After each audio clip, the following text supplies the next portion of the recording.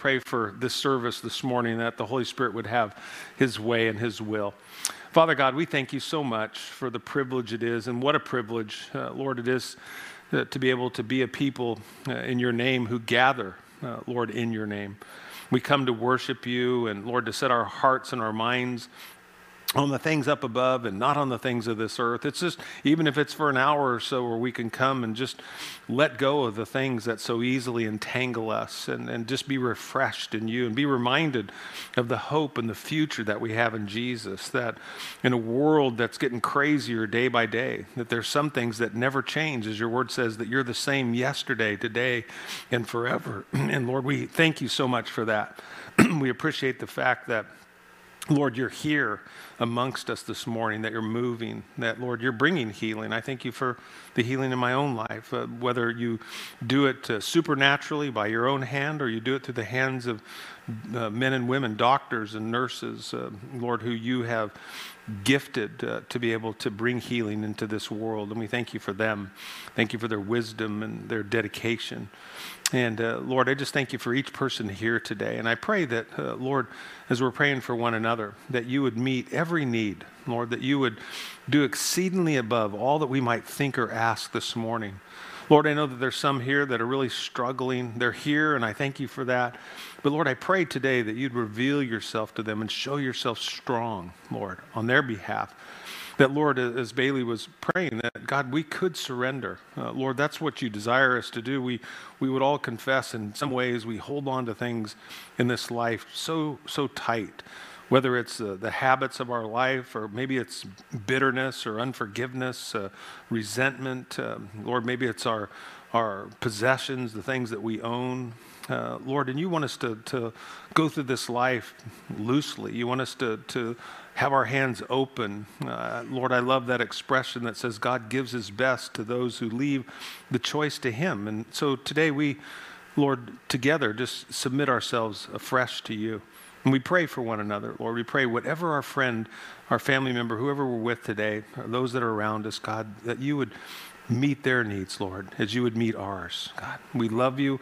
We look forward to, Lord, what you'll speak to us. Lord, our hearts are primed, and Lord, we want so much to receive all that you have for us. And Lord, give us the faith. Lord, we say we believe, but Lord, help our unbelief even this morning. And we ask all these things, Lord, in the wonderful name of Jesus as we pray. We all agreed saying amen. Amen. You can be seated. Like I said, I titled this Developing a 2020 Vision. And, over the course of, a few weeks, 3 to be exact, of just laying around in bed for the most part and sleeping, you ask yourself, how many have ever asked this question in the last year? Why am I here? Not necessarily why am I here, maybe at its church, you might even ask that too. But why am I here? Why am I here on earth? What is God's plan for my life? And to be honest with you, like I said, when I go through situations like I've just gone through, I ask myself that, and I ask God that question because I want to know, Lord, what is it that you wanted? Because, you've heard me share this from the pulpit many times. God never wastes a hurt, amen? If you go through something, there's usually somebody, and it's amazing if we're open, whatever hurt or pain that's your deepest pain, sometimes that's your greatest ministry. God somehow uses that and puts you in somebody else's life where you have to take that step of faith, and it's humbling to share because maybe it was a sin. Maybe it was the greatest shame that you've had in your life. And you shared it with somebody else, and they could relate to it because guess what? We're all sinners saved by grace, amen? And the next thing you know, that it helps encourage them to take that step of faith to draw closer to the Lord. And yet, like I said, we'll go through things and we'll go, okay, Lord, so what is it that you want? So I started thinking, okay, so I had this foot thing. So then next thing I know, there's a show coming on TV. And I'm laying there and I'm watching this thing and it says, my feet are killing me. And I start laughing, and it's just like, I'm just going, man, the timing of the thing is, But I'm looking at the guy's feet on the show, and I'm like, thank you, Jesus, that I only have what I have, And it's one of those things that sometimes when you get your eyes off yourself and you look at other people and you see what they're going through, what you're going through isn't so bad. And that's why the Lord calls us to deny ourselves and to get our eyes off of ourselves and to get them on other people. I guess going into a new year, I ask myself a lot, it's like, what am I investing my life in? It's a great opportunity, when you're flat on your back to think about things and to go, okay, so what's important and what's not important? What are the things that really matter and the things that don't? And, like I said, for me, that's always a good thing, and it's always a good time in the Lord. It's humbling, it's convicting. It's kind of like if you've ever done, like spring cleaning in your house, and you start looking around and you go, man, I never considered myself a hoarder, but, some of this stuff needs to go, and you start kind of purging stuff, and then you think of, do we have a yard sale, or do we give it away? Do we find somebody in the church, to give it to? And so God is always wanting us to take inventory. And so going into a new year, whether you call it making resolutions or, coming up with, something that you desire, for this new year, it's always a good time to take inventory of our lives and to see where we're at. And matter of fact, it's so biblical, because isn't that exactly what the Apostle Paul wrote to us in the book of Corinthians when he said before we would receive communion, we were called to do what? To examine ourselves, right? To see, am I in the faith? Am I walking in the things that God has for my life? And if I am, then you go, then communion is a glorious time. It's a great time of sweet fellowship. But if I'm not, many times, people go, well, Pastor Mike, I'm not going to receive communion today because I'm not doing good with Jesus. And I'm going, that's the best time. The best time is to recognize the fact that it was his blood that was shed for you on Calvary's cross, that you need it now more than ever. And it was his body broken for you to offer salvation, to us. Otherwise, what it becomes is works. We think, well, I'm in good standing, or I did this, and so now I can receive communion. You go, no, it's really the other way around. It's not clean up your act, and then come to Jesus. It's come to Jesus and let him clean up your act. Amen. And that's really the joy, as we go into this new year. I think about, what am I doing? I think about, what is Jesus doing right now? As I'm laying in bed and I'm thinking about, okay, Lord, what is it that you want me to do, this year? Why did this happen? It's right around the holidays. It's a time when there's so many things going on. And, so like I said, you start taking inventory. And I start thinking about, what is Jesus doing? I'm laying there and you think, well, John's gospel, John chapter 14, tells us exactly what Jesus is doing, right? It says this in John 14, verses 1 through 3. Jesus speaking to his disciples, he says, let not your heart be troubled. He said, you believe in God. He said, believe also in me. He says, in my Father's house are many mansions. If it were not so, I would have told you, I go to prepare a place for you. And if I go and prepare a place for you, I will come again and receive you to myself, that where I am, there you may be also. So what's Jesus doing today? When you think about what he's doing, he's preparing a place for you. For you. You don't have to think any further than that. He's preparing a place for you that you can be with him. And when that place is prepared and when he's ready, he will come for you. I always like one of my favorite pastors says, it'll either be by rupture or by rapture. But we're gonna meet him, face to face, one day. And so the goal of our lives now, if we know what Jesus is doing, he's preparing a place for us, and we're called in Scripture the bride of Christ, then the goal of our life now is to prepare ourselves for him. And that's the things, like I said, of laying in bed and getting to think about those things. What am I doing in my day-to-day life that's preparing me to meet Jesus face to face? And it's a great question, not only for me, but for yourself, this morning and throughout the course of these weeks as you think about, this next year. What are you doing in your life to prepare yourself to meet Jesus?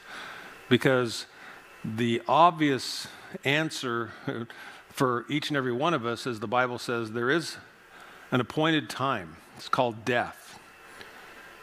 And then after death comes what? Judgment. We're going to meet God face to face, and we're going to give an account of our lives before him. So we have a day, you might say, of reckoning before the Lord, where we get to explain, the way that we lived our life. And that's both, in the sense before, if you weren't a Christian, like I said, you'll have that opportunity. But as a Christian, it's not explaining your life before Jesus, because that life is gone. That's why you were born again. But it's explaining the life that we have lived for him. And I would think that applies to probably all of us, that are in here, as Christians today, as those that would consider ourselves born again, heaven bound, that I'm looking at my life and going, what am I doing to prepare myself to meet Jesus face to face? You ever thought about the fact that you're here for a reason? Ephesians, 2:8-10 says, "For by grace you've been saved through faith and not of yourselves. It is the gift of God." So we know that. Salvation is a gift from God. It says, "Not of works, lest anyone should boast." So nobody earns their way into heaven. There's no perfect people in heaven, amen? In the sense of our own perfection. It's because of his perfection. So when we say there's no perfect people in heaven, it's not perfect people, it's forgiven people. People who've been redeemed by the blood of Jesus. Ephesians 2:10 says, and this is important for us, it says, "For we are his workmanship." You're God's work of art. You're his poema, you're his poem. He's writing the story of your life if you allow him to. It says, "Created in Christ Jesus for good works, which God prepared beforehand that we should walk in them." And so, like I said, the obvious questions, for me going into a new year is, am I walking in the things that God has prepared for me? And maybe the obvious questions that stem from that is, how can I know? How can I know what God's will? Can I know the will of God? Can I know that God has a plan for me? Or is it just we go to church, a couple times, a month or whatever, and we stop in and, maybe we pray, over a meal here or there, and you go, is that what it's all about? And again, you can write it down and read it for yourself in detail, is John chapter 17. Jesus' prayer is that we would know God, that we'd have an intimate knowledge of God, that we would know him personally. We wouldn't just know stuff about him, we wouldn't just know places and dates and things like that, but that we'd have a living, breathing awareness of the presence of God. John taught on that just a few weeks ago, the presence of God. It's a gift, you think about that God sent his son into this world. And then the gift of the Holy Spirit, who said, Jesus said, he will be with you always. Never leaving you, never forsaking you. So God is with you, whatever you go through. And so that sense can we be in a room like this, surrounded by people and still feel all alone? Absolutely. But are we alone? Never. No, there's a friend that sticks closer than a brother. And again, to be able to have that friend in Jesus is such it's so easy for us to take for granted. It was interesting to me in 2 Chronicles, and you don't need to even turn there. I'll just kind of paraphrase what happened in this. In 2 Chronicles chapter 16, King Asa of Judah, he has enjoyed the favor of God going into battle because he's prayed and he's trusted God. But all of a sudden he gets in this situation, and it says this in 2 Chronicles chapter 16, it says, "In the 66th year of the reign of Asa, Baasha, the king of Israel, came up against Judah and built Ramah, that he might not let none out or come in to Asa, king of Judah." And so King Asa, he became fearful of what was going to take place if there was going to be a battle, because he felt like he was outnumbered. And so he goes and he makes this treaty with Ben-Hadad, the king of Syria, and he offers him silver and gold and everything, and he tells him to break his treaty with Israel in the north and make a treaty with him, and then to go against and fight against the north. And in doing so, they did. And it was interesting where this battle took place was, if you have the opportunity to go to Israel, was in the city of Dan. And Dan was a fortified city. And the Jews, they even enlarged it and made it bigger and made it more fortified. And it was almost, it seemed impenetrable, that there was just no way to get in. And so they go in, they win this battle. And as they do, something takes place. And it says, after this battle, it says, and at the time, it says, Hananiah the seer in verse 7, it says, he came to Asa, king of Judah, and he said to him, he says, because you've relied on the king of Syria and have not relied on the Lord your God, it says, therefore the army of the king of Syria has escaped from your hand. He said, were the Ethiopians and the Lubim, He said, not a huge army with many chariots and horsemen. And what he's saying is going, haven't you been in battles before where you were completely outnumbered by the armies that you faced? And he goes, but you didn't worry about it because you didn't walk by sight, you walked by faith. You went to God and you trusted God. You put your hope in God. You believed God. You stood on the promises of God. And God did what? He delivered you every single time. Then all of a sudden, you decide to not trust God. You decide to listen to the voices around you. So then you go to an enemy and you make a treaty with an enemy, the king of Syria, and you ask for his help. And so he tells him, he says, and you have not, and he says, relied on the Lord. So it says, he delivered them, he says, into your hand.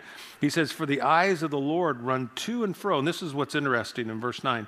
He said, for the eyes of the Lord run to and fro throughout the whole earth to show himself strong on behalf of those whose heart is loyal to him.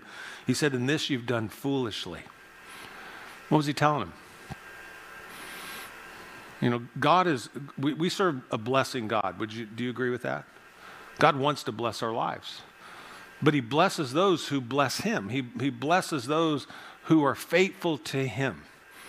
And God is faithful all the time to us, but we're not always faithful to him. But God is wanting to bless us. And he's telling Asa here, he says, but there was a time when you trusted God, when you believed God and you looked to him, and then you turned away. And for whatever it was, maybe it was fear. Have you ever made a really bad decision out of fear? Fear is a lousy taskmaster, I can tell you that. And yet, so he does this. And so he tells him, he says, you've done foolishly. He says, therefore, from now on, you shall have wars. There's a consequence for disobedience. It says, then Asa, so I want you to, because this was personal for me, so I'm reading this, It says, then Asa was angry with the seer, and he put him in prison, for he was enraged at him because of this. And Asa oppressed some of the people at the time. It says, note that the acts of Asa, first and last, are indeed written in the book of the kings of Judah and Israel. Then this is where it got really interesting, because like I said, so when I go through something, I want to see what God's word says. I want to go, okay, Lord, why am I going through this? What's the situation? Are you wanting to speak something to me personally?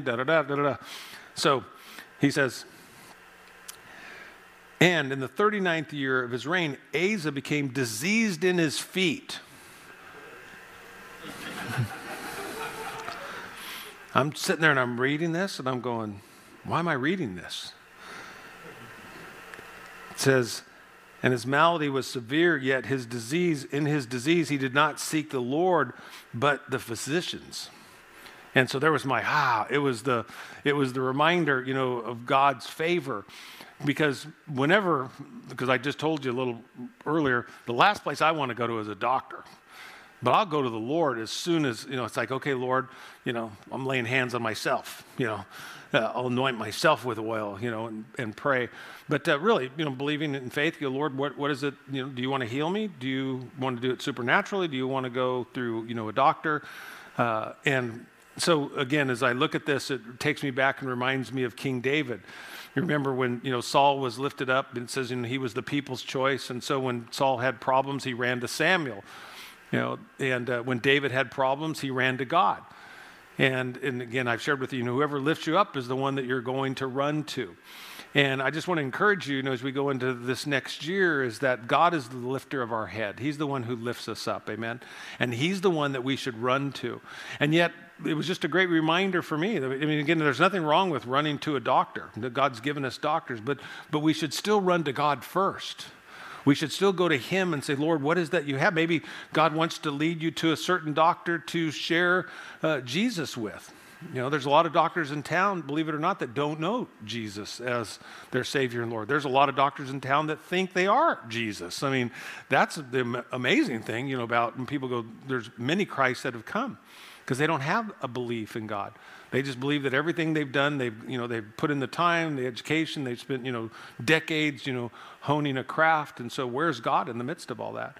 And God uses the foolish things of the world to confound the wisdom of the wise. So here you are sitting in a doctor's office and you go, I was just praying about, what doctor to go to, and God led me to you. And next thing you know, you're having this conversation with somebody who doesn't even believe in God. And yet God uses that to do what? To water and to plant and hopefully, cause an increase to expand the kingdom of heaven. But it was for me, I'm looking at this and I'm going, man, Lord, I so understand this, So when you think about, the eyes of the Lord in verse 9 there, it says, the eyes of the Lord run to and fro throughout the whole earth to show himself strong on behalf of those whose heart is loyal to him. Whose heart's loyal to him. It's a great question to ask ourselves this morning. Is my heart loyal to the Lord? It says, and you think about being loyal to the Lord. And really, what do we mean by that? Are we trusting him? Are we trusting God? Are we trusting his word? You remember years ago, there was that old bracelet, it was what would Jesus do? And it's really not so much what would Jesus do, it's what would Jesus have me do? That's really the more important question today, is what would Jesus have me do? What would Jesus have you do? And my hope and my prayer as we go into 2020, and I'm going to walk you through a little list here of things to consider, is that we would be a people who are dedicated to God, that in your life and in my life, I can say, I know this about me. I don't know this about everybody else. I don't know a lot of things about a lot of things, but I know this, that my life is dedicated to God. You can't go wrong. Was it Jim Elliott, who said, he's no fool who gives away that which he cannot keep to gain that which he cannot lose, Is to live a life of surrender, because you think of all the things that we think we want in this life, how many things we've had and we've owned, we've bought, we've sold, we've broken, we've given away, whatever the things are. You go, but the things that last forever are the eternal things, the things of God. And heaven and earth, he said, will pass away, but my word will never, ever, ever pass away. So I want you to think about, probably one of the biggest obstacles, I think, in all of our lives. I know for me, is fear. Fear of, it's whether it's the fear of the unknown, it's fear of the known, fear of whatever. And like I said, fear, it's a terrible taskmaster, because what it does is fear really robs us of these majestic moments that we can have with God. When we live, in faith and we're trusting God, no matter what, that there's a joy, there's a peace that comes with that. I remember driving I always tell my wife, I go, gosh, whenever I go to this one doctor that I have to see, my blood pressure goes way up. Way up. So I go in and I sit there and they take my blood pressure and they go, boy, Mike, your blood pressure is really high. And I go, that's just because I'm in this office. And so I made the doctor mad. I said, if you just would go out of the room and leave me here and then come back, have somebody else come back and take it in a few minutes, I go, I guarantee you. So he turns the light off in the room, he slams the door and goes out. And he's a friend too. So he leaves, and about 10 minutes later, a nurse comes in, and I can see him, his back's to me, and he's standing at his little desk, and he's working on his laptop computer, and I'm just right, I can totally see him. He's just right in front of me. And I'm laying on the thing, and she yells to the doctor. She said, his blood pressure's fine. It's 120/80. And I said, see, I told you. I said, it's you. And they go, oh, it's called white coat syndrome. I go, I don't know what it is. I go, but whatever it is, I go, whenever I walk in here, it goes through the roof. So on the way over there, and I'm feeling terrible, and I know something's wrong, so I'm just like, but I'm just praying the whole time. And all of a sudden, you've had these moments yourself where you're just praying and you really give it to the Lord. You know what I'm saying? There's those times when you go, I'm going to give it to the Lord. But you kind of went and got it back. You gave it to him and then took it right back.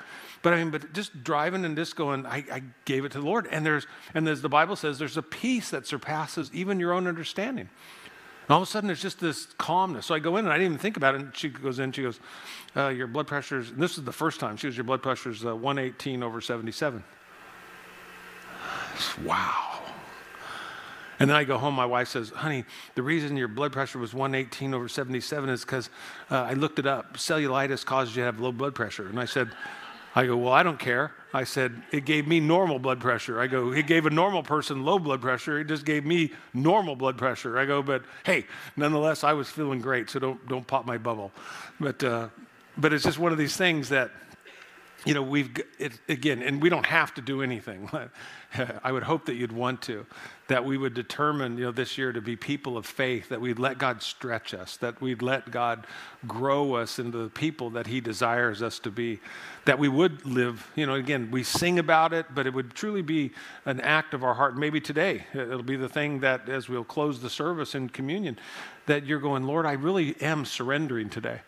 Maybe we do it in pieces, and I think in relationships, when you meet someone and you fall in love, you might you'd say, I've shared my whole life with you. But then as you trust them more and that relationship gets deeper, all of a sudden things come out that maybe you never even thought about, but then all of a sudden you go, hey, I want to tell you this. And you go, well, why did you not tell me before? And you go, either A, it didn't come up, or you go, it was just buried so deep, I just didn't want to share it with anybody, but now I know that I can trust you. And with God, you realize you can do that on day one, and that's why, we love it. Even in confession, it's like you can confess anything to God.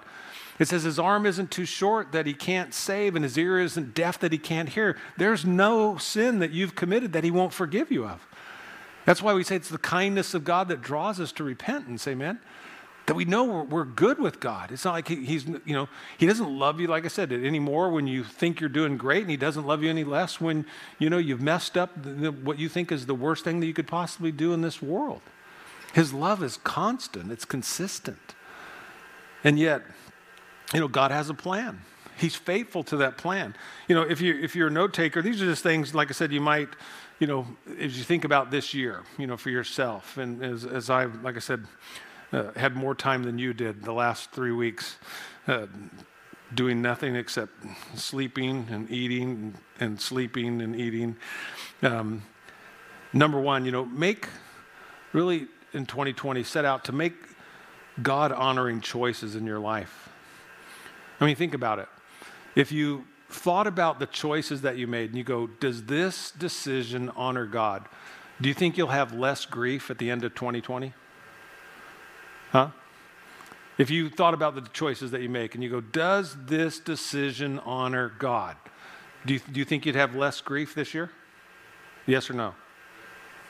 One person? 2, 3? All right, I'm just checking to see if you're tracking with me. Does it matter? I hope, The book of Proverbs says, when fools come to entice you, what are we supposed to do? Say no. We live in a world, we live in an advertising world every day that's seeking to entice us, isn't it? And to draw us in, And again, to pull us, not to lift us up. The world isn't trying to lift you up and make you better. The world is trying to pull you down into its own abyss.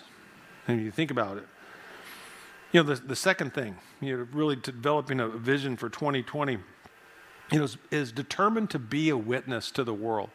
Jesus said, in Acts chapter 1, he said, when the Holy Spirit's come upon you, he said, you'll be a witness, not for me.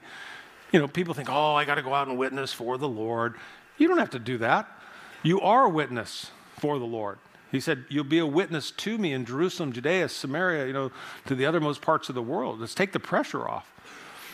It's just be a witness. Think about it, that again, if I'm living my life, and I'm living it for the Lord and I'm making my decisions thinking about, how will I bring glory to God in my life? You go, then I'm going to look for opportunity to be a witness.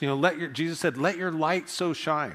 There's so much talent. I look around, so many gifts that are in this sanctuary that you can use to minister to people and to let your light shine so that they ask you, they go, why are you doing this? Why did you do this for me?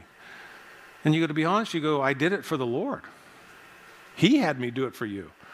And that's even more special because it's one thing to be picked by a person, but it's another thing to be prayerful and go, the Lord led me to you. Think about that. You go, and some of you, you've had those experiences where somebody's come to you and you said, hey, you know what? The Lord gave me a word for you. And they shared that word with you. And all of a sudden you went, wow. And it demonstrated and it proved to you that, man, there really is a living God who's very much in tune and aware of my situation. You go, because nobody could have known what you just said to me.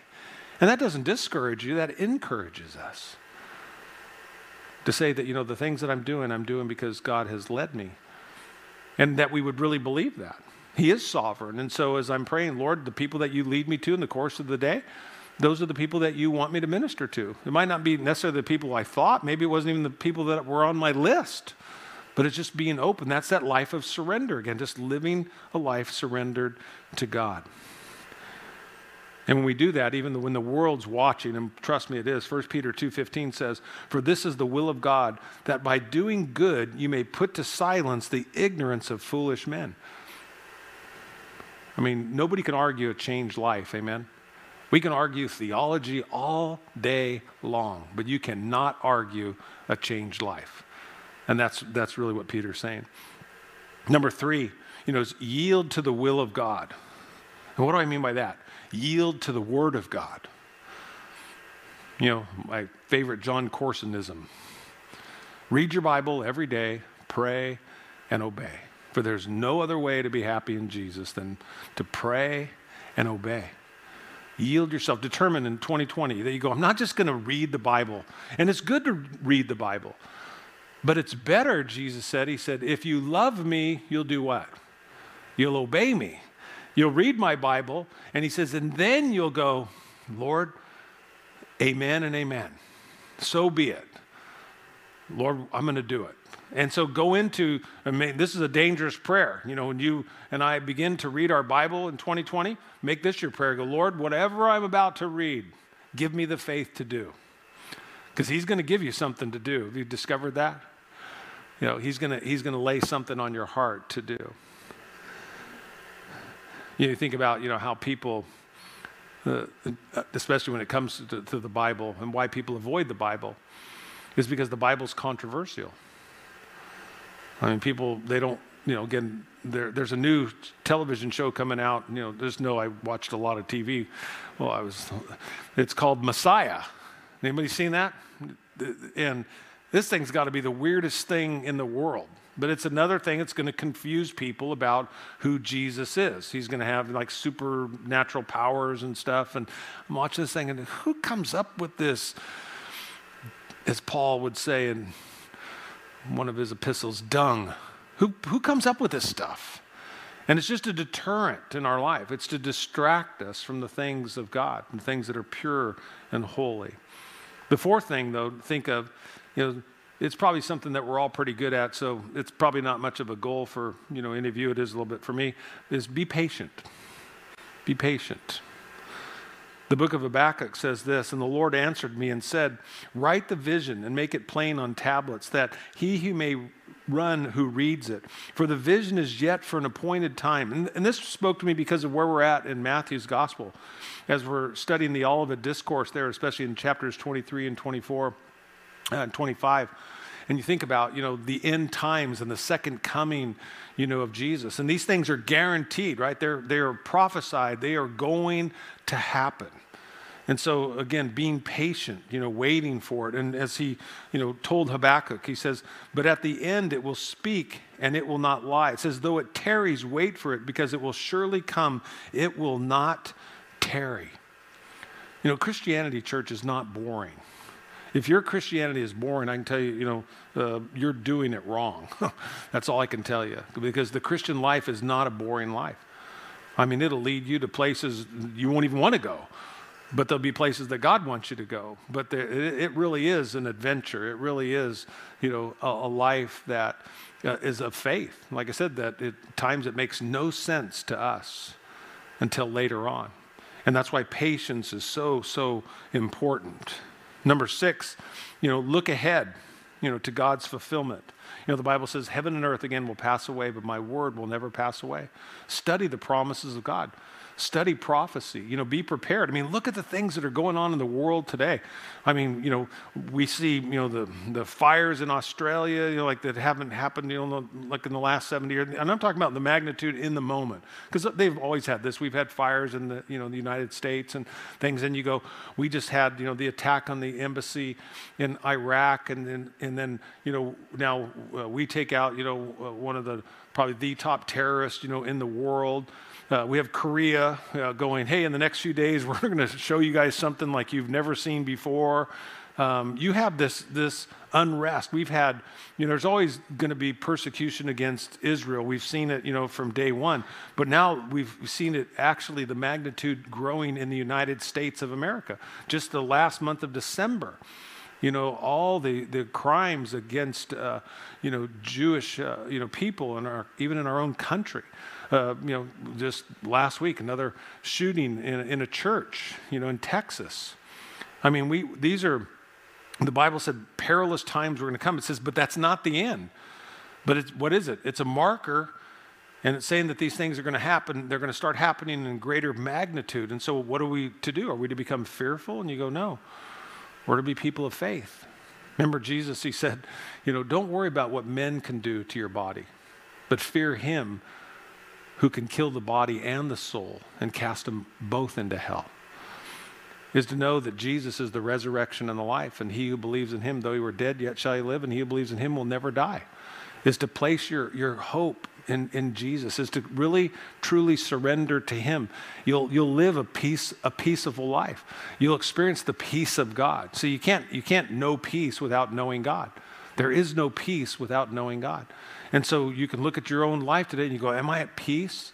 And you go, if I'm not, you go, then I don't know God. Because if you know him, there is a peace that comes with God. And the Bible says a peace that even surpasses knowledge. Meaning that you can't even explain it. But you just know that you know that you know. And he wants us to have that peace. Number 7, is to be encouraged by the day. Like I said, to think that, we are one day closer to Jesus' return. Do you realize that Jesus is returning, right? There is a second coming. There is a rapture of the church that's going to take place. Those are still futuristic. That's how the story ends. It's not going to end with your death. We live forever. The soul lives forever. We're going to either be with him in eternity in heaven, or we're going to be in hell apart from him. But the soul lives forever. So the key is, is to be in that place where you go, man, my soul, my heart is right with God. And not because I'm perfect. No, I'm a sinner saved by grace. But I have surrendered my life to him. My life is no longer my own. You can't have it both ways.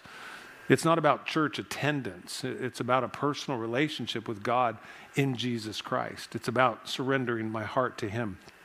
Romans 13:11 says, and do this, knowing the time that now it is high time to wake out of sleep.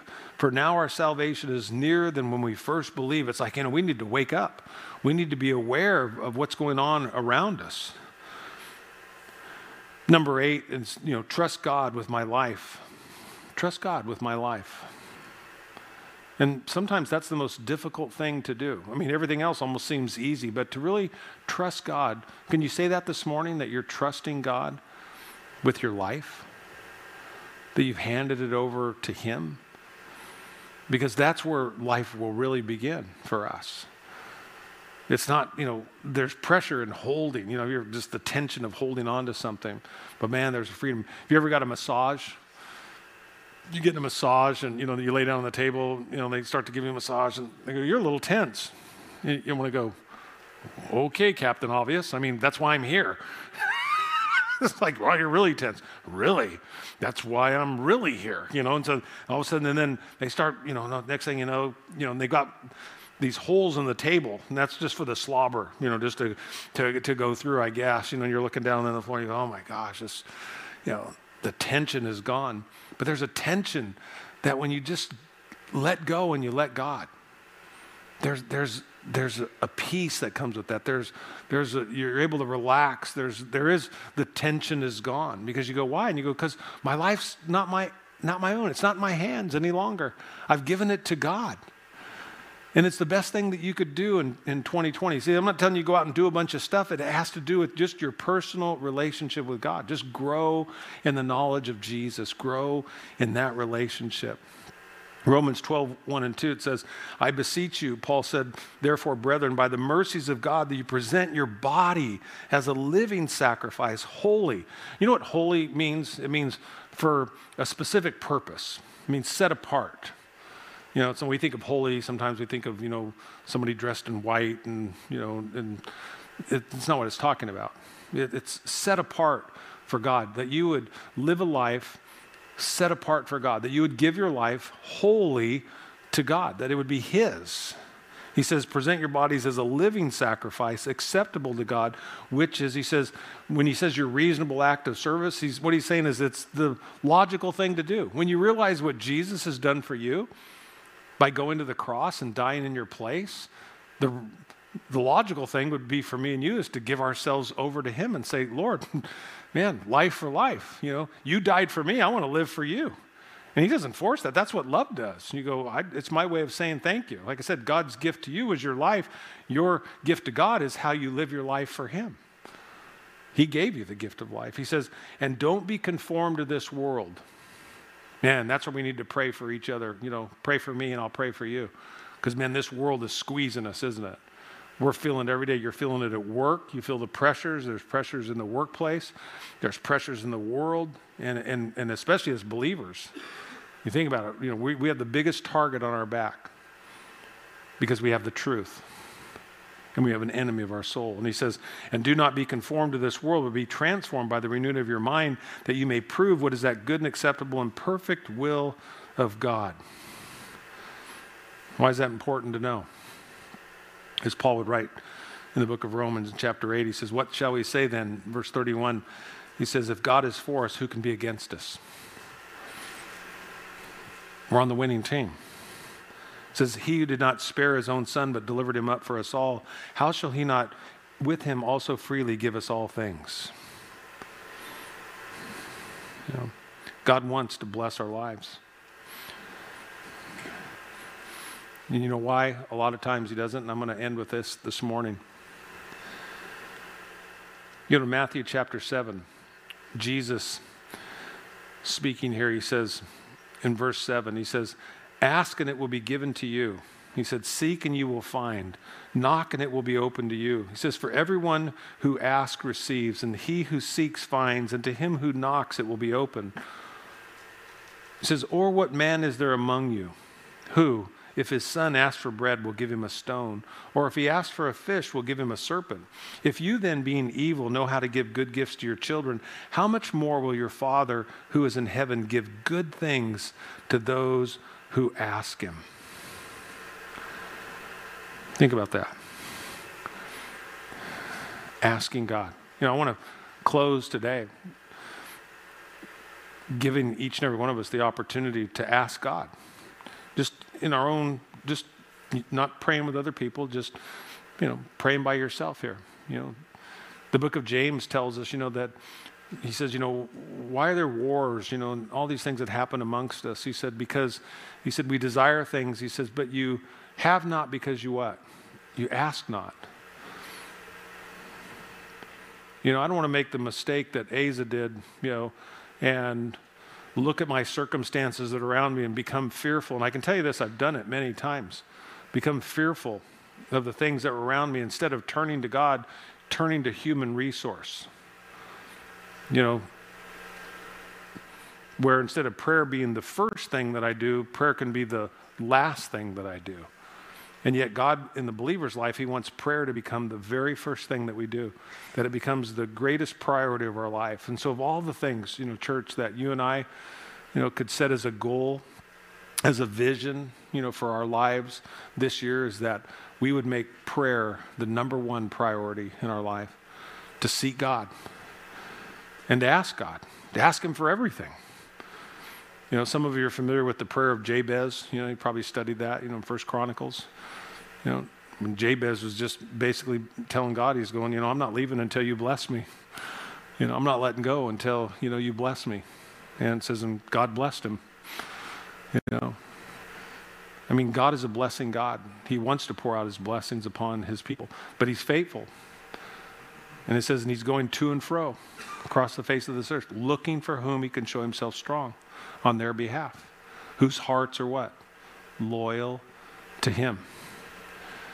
Prayer is where, our loyalty, because of all the things that we can do, that's the best thing that we can do, is to pray and to go to God and say, God, I need you. I'm not looking, some trust in horses, some in chariots, but, I'm going to trust in the name of the Lord my God. And Jesus is inviting us. He says, ask and seek and knock, and keep asking and seeking and knocking. for whatever those things are, believing in faith that God will reveal his will to you, and then walk in that will. The things that you pray about and you read about, and then set out to do those very things. And I'll tell you what, your 2020 will be clear. And I'll tell you what, as you come to the end of the year, and you'll go, man, this is the best year of my Christian life. Because it can't get any better than when we're seeking him. There's no greater joy than knowing Jesus, church.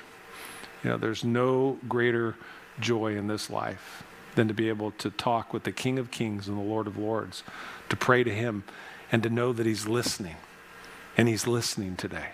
And he wants to hear from us. And you might go, man, Mike, it's been a long time. You go, it's okay. It's like a good friend. You ever have a good friend that you haven't seen in a long time, and you come together and all of a sudden it's like you embrace, and it's like, man, you feel like, you didn't miss a beat. And you wonder why don't we get together more often? That's how it is with God. He's not moved. He's right there. Seek him, ask him, reach out to him. Maybe you're here today and you don't know him as Savior and Lord. Invite him into your heart. Ask him to forgive your sin. He will. Maybe you're here today and you're just backslid and you just haven't been walking with him. Welcome home. Read the story of the prodigal son. You take a step to God and he's sprinting to you. My hope and prayer is we seek God, and through prayer and through his word, that we come to know him and we know the love of God in such a profound way, because it's life-changing. And when you know who you are in Christ and you know how much he loves you, you'll become secure in who you are, because it has nothing to do with, how good we think we might be. It's how good he is. Amen. Growing in the knowledge of Jesus. So make that your goal for 2020. And I'll tell you what, you will have a very, very blessed year. Let's pray. Father, as we, Lord, just prepare our hearts for communion this morning. Lord, I pray that you would just minister life in this place. That, Lord, you would encourage our hearts. That, Lord, we could rejoice today in you, knowing that our names are written in the Lamb's Book of Life. As difficult as life can be on so many different fronts, Lord, we just thank you for your faithfulness. We thank you for your love. We thank you for your grace. We thank you for your mercy. Lord, we thank you for your forgiveness, Lord. Thank you for all the things that, Lord, we have need of, and that, Lord, you so graciously and so richly supply to us. And so, Lord, we just open our hearts to you. Lord, we truly do want to surrender all, Lord, of our heart. We don't want to hold anything back. God, we want this to be the best year of our Christian experience, Lord, where we know you in a deeper way, in a more personal way.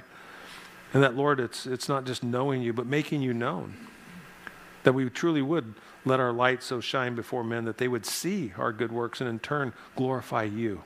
Lord, that's what we want, is you to be glorified in our life. And so, Holy Spirit, Lord, fill us overflowing, fill us afresh today, wash us, help us to be refreshed in you. And Lord, just help us to enjoy this moment, Lord, where we get to receive communion together. As we do, we take that bread, and Lord, we recognize that it was broken for us. And we thank you, Lord Jesus, that it was your body, Lord, broken, that our sins could be forgiven. And when you took that cup, you said that this cup represents my blood that was shed for the forgiveness of sin. And so, Lord, we know we have the proof today as we receive the cup that, Lord, our sins are forgiven, because as your word says, without the shedding of blood, there remains no forgiveness of sin. And it's why you came and lived and died and rose again, so that we could be forgiven. And I pray that every heart here, Lord, has received that forgiveness, that we enjoy this moment knowing, Lord, the promise that came with all of that then, that you said, and lo, I'm with you always, even to the end of the age.